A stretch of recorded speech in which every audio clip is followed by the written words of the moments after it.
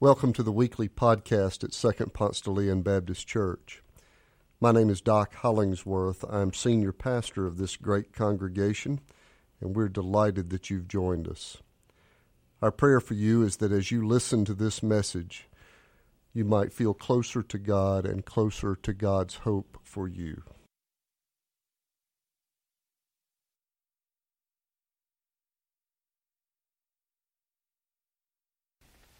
The scripture for this morning's sermon comes from the last chapter of Revelation, the last chapter in the Bible.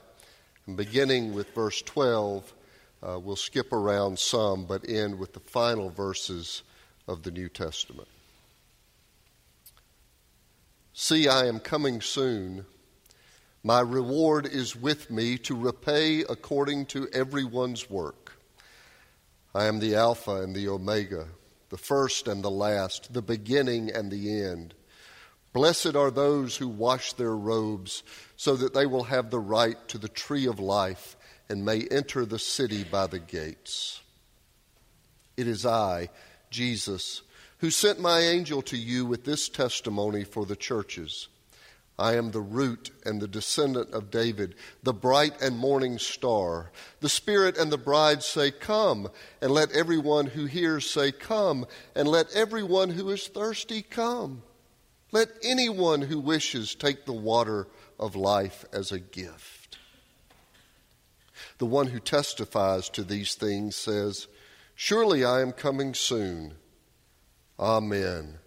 Come, Lord Jesus. The grace of the Lord Jesus be with all the saints. Amen. Jesus is coming soon. That's what this scripture that I just read declares. And Jesus in this scripture is speaking in first person for himself. I am coming soon. My reward is with me to repay according to everyone's work. So today, let's talk about the second coming. That's not a sermon you hear from the Second Ponce pulpit a lot, is it? But that's what our scripture's about.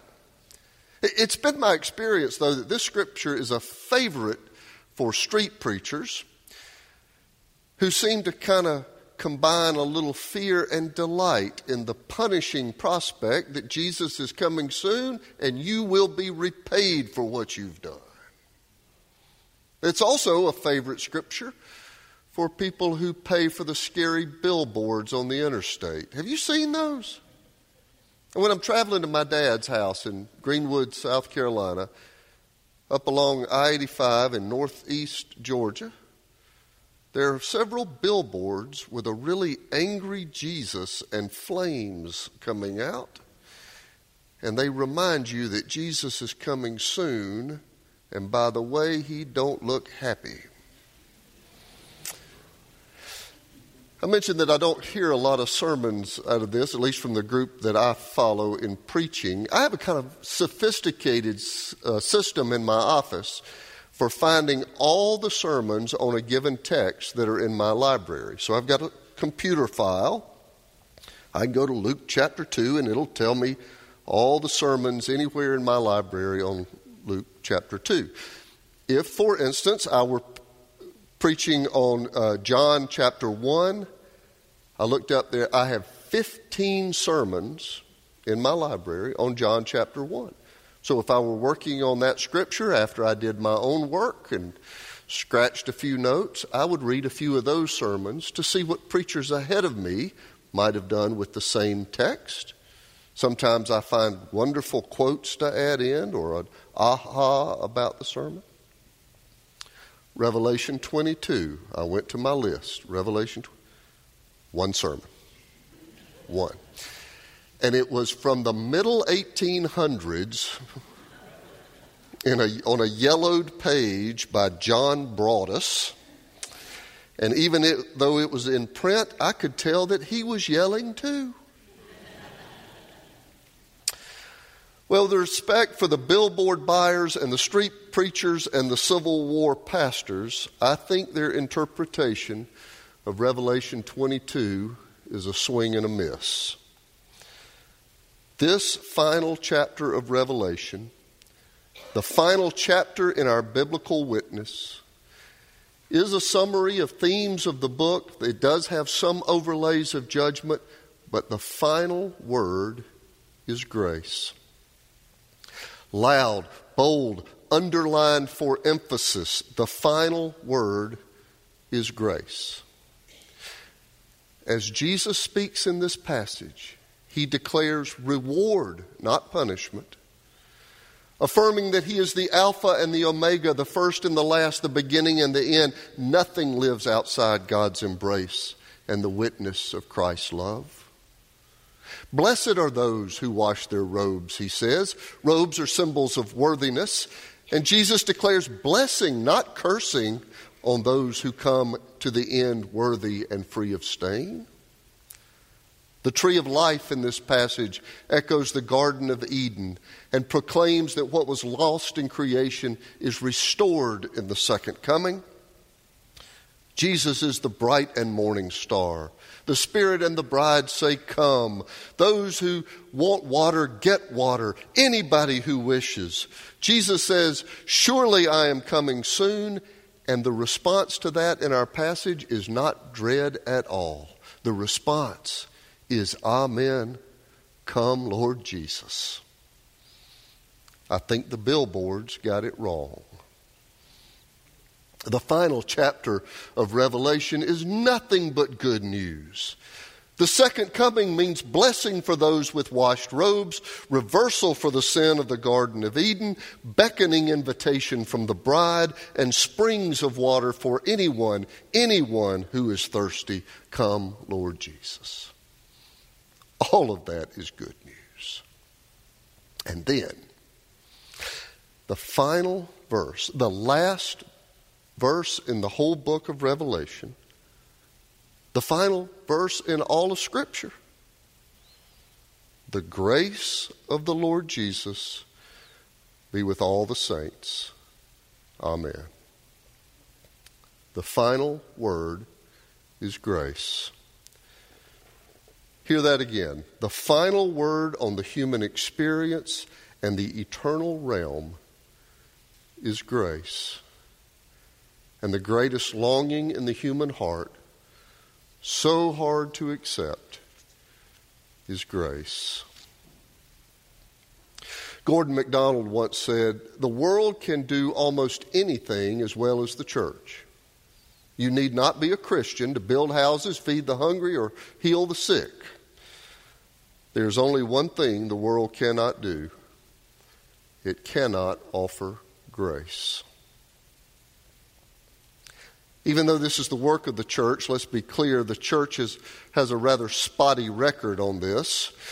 Church has not been, for all people, a depository of grace. There's Paul Tournier, a Christian doctor in Switzerland, author also. In his book, Guilt and Grace, he said, I cannot study this very serious problem of guilt with you without raising the very obvious and tragic fact that religion, my own as well as that of all believers, can crush instead of liberate. And some of you have been crushed. Some of you have told me the stories and shown me the scars that were left by churches that favored a message of guilt over grace. Churches who declared that Jesus is coming soon, and they meant for you to be scared to death by the prospect of it.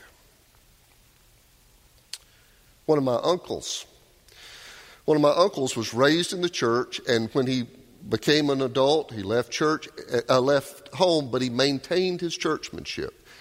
He had a short stint in the military, but then came back. He married a Native American Cherokee woman. They moved about an hour away from his home.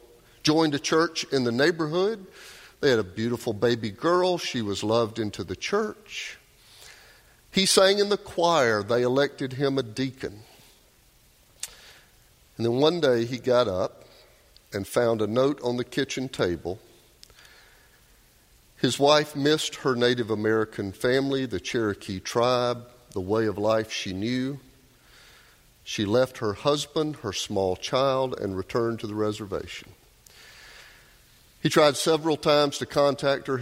She wouldn't respond to any of those attempts. When the situation became inevitable and the divorce papers complete, his pastor gave him a call, asked him to come by to see him.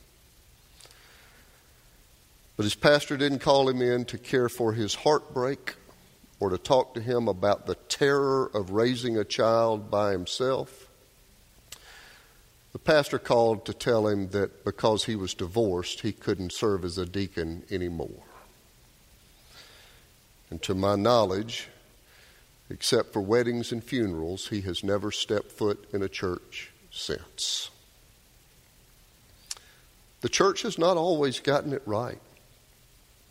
Sometimes the church preaches Revelation 22 through clenched teeth and with fiery billboards and threats of Jesus' return. But in John's apocalypse, in the vision that's recorded here that we just read together, the final word is grace. See, I am coming soon. My reward is with me. Let everyone who is thirsty come. Let anyone who wishes take the water of life as gift. The longing of the human heart is to be accepted, to be loved, to be favored without earning it, to be graced. We want to be known and loved for who we really are, not who we pretend to be on Sunday morning or who we pretend to be in Buckhead. We're thirsty to belong, to be accepted, to have the assurance that we are worthy. And we are so thirsty. We are so thirsty. And in response to our thirst to be accepted and loved, the definitive good news of the gospel is that the final word is grace. The timing of this invitation was terrible. I was invited to go to a fundraising breakfast this past April on the Thursday morning of Holy Week, which is not a good time for a pastor to go to a fundraising breakfast. I did not have the time. Not to mention, I didn't have the money. I get invited to way too many $100 breakfasts and lunches for all of my friends in Atlanta who have good causes they want to support. I didn't want to go, couldn't afford to go, but the invitation came from my friend Sherry Boston, who is the district attorney for DeKalb County, and I simply love Sherry Boston, so I said yes. I found the $100, went to this breakfast I didn't want to go to, sat at a round table full of assistant DAs who were also there at Sherry's invitation. The fundraiser was for the Georgia Center of Child Advocacy, and the featured speaker was a California woman named Rachel Thomas. She was a victim of human trafficking in Atlanta. When she stood from her table to go up to speak, the female assistant DA sitting next to me said, "Oh my gosh, she is gorgeous." You don't hear that often from a DA. But she was stunning, tall, regal. She got to the platform to tell her story. She was raised in a Christian home. Her dad was a deacon. Her childhood filled with love and normalcy. She got a scholarship to attend Emory while she was here in Atlanta. She and a bunch of buddies would go to Atlanta nightclubs and go dancing and all of that. One night, a man came up, commented on her exceptional beauty, and he gave her a card. He said, "I'm with a modeling agency. You are just who we're looking for. I'd love to have a 10-minute chat with you." And she kind of pushed him off. A little while later in the evening, a young woman came and said, "I'm one of the models with the guy who talked to you earlier, and I'm here with him. We can't stop looking at you. would you just give us 10 minutes to talk? Well, Rachel's breakfast talk that morning went 45 minutes. I won't do 45 minutes. I'm skimming through. But she ended up doing some modeling with this company. The first invitation, she took a friend of hers, a big guy, just in case. But she found that the modeling gig was legitimate, professional. So she got called again. Second time she got called, it was to do a music video shoot. It was legitimate, professional in every way. So she filled out the paperwork with the agent so she could get paid for this fun, lucrative side job, that all these little gigs he's lining up for her. But soon the gigs got darker. And she noticed that the agent's interactions with the women he represented were unhealthy and sometimes violent. And she was aware too late that she was in an unwholesome system.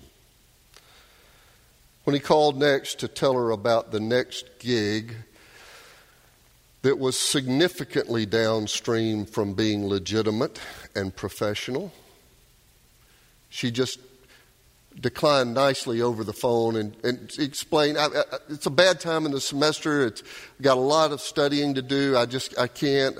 Thanks for the... He cursed back into the phone and said, "You don't understand. I own you." And he ruffled papers. And he said, "Your parents live at," and called out their address, her home permanent address she had put on the paperwork.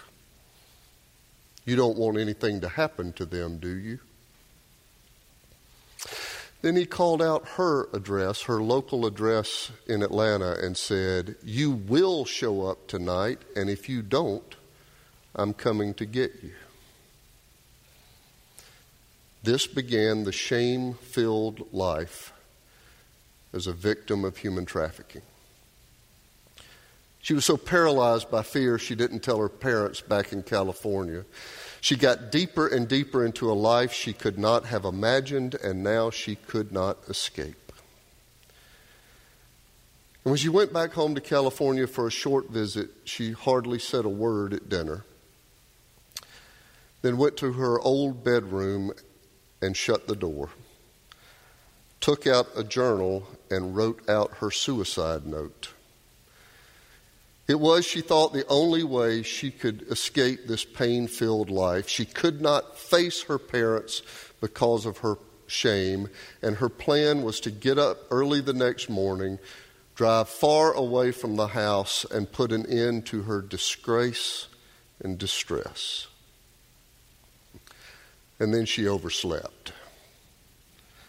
Her mom roused her for breakfast. She came to the table. She sat silently, staring at pancakes and bacon until her deacon daddy said, "Rachel, stand up for a minute."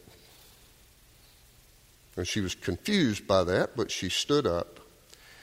And he wrapped his arms around his daughter and said, "I don't know what you are into. I do not know what you have done. But whatever it is not anything we cannot forgive. It is not anything God cannot forgive either." And Rachel said that hug saved her life. She's now married, has a daughter, and works full time to end human trafficking around the world.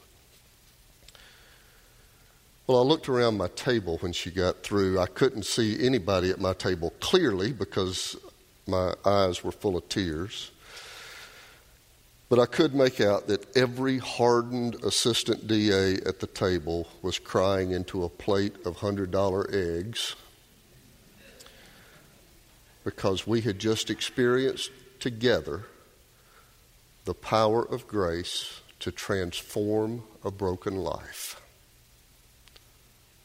The final word is grace.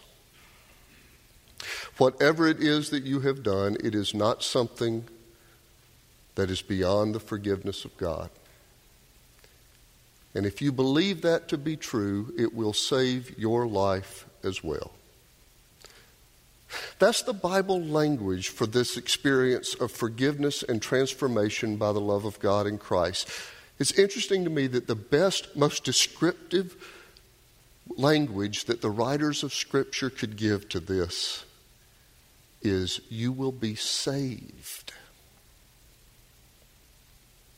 One choice is to go on living with the shame of your past and the frightening prospect that Jesus coming soon is a terror-filled proposition filled with judgment and fire. But another choice is to hear the promise that Jesus is coming soon and he brings reward, and that those with washed robes can enter the city and eat from the tree of life. The greatest longing in the human heart is grace. And everyone who is thirsty may drink from the water of life. If you have never experienced the grace of God, this central gift so core to the gospel, the final word of Scripture, you're invited at the time of invitation to come forward and learn more about how thirsty people get to drink from an eternal fountain, the gift of water, the gift of life. Come, Lord Jesus, come. Let's stand and sing.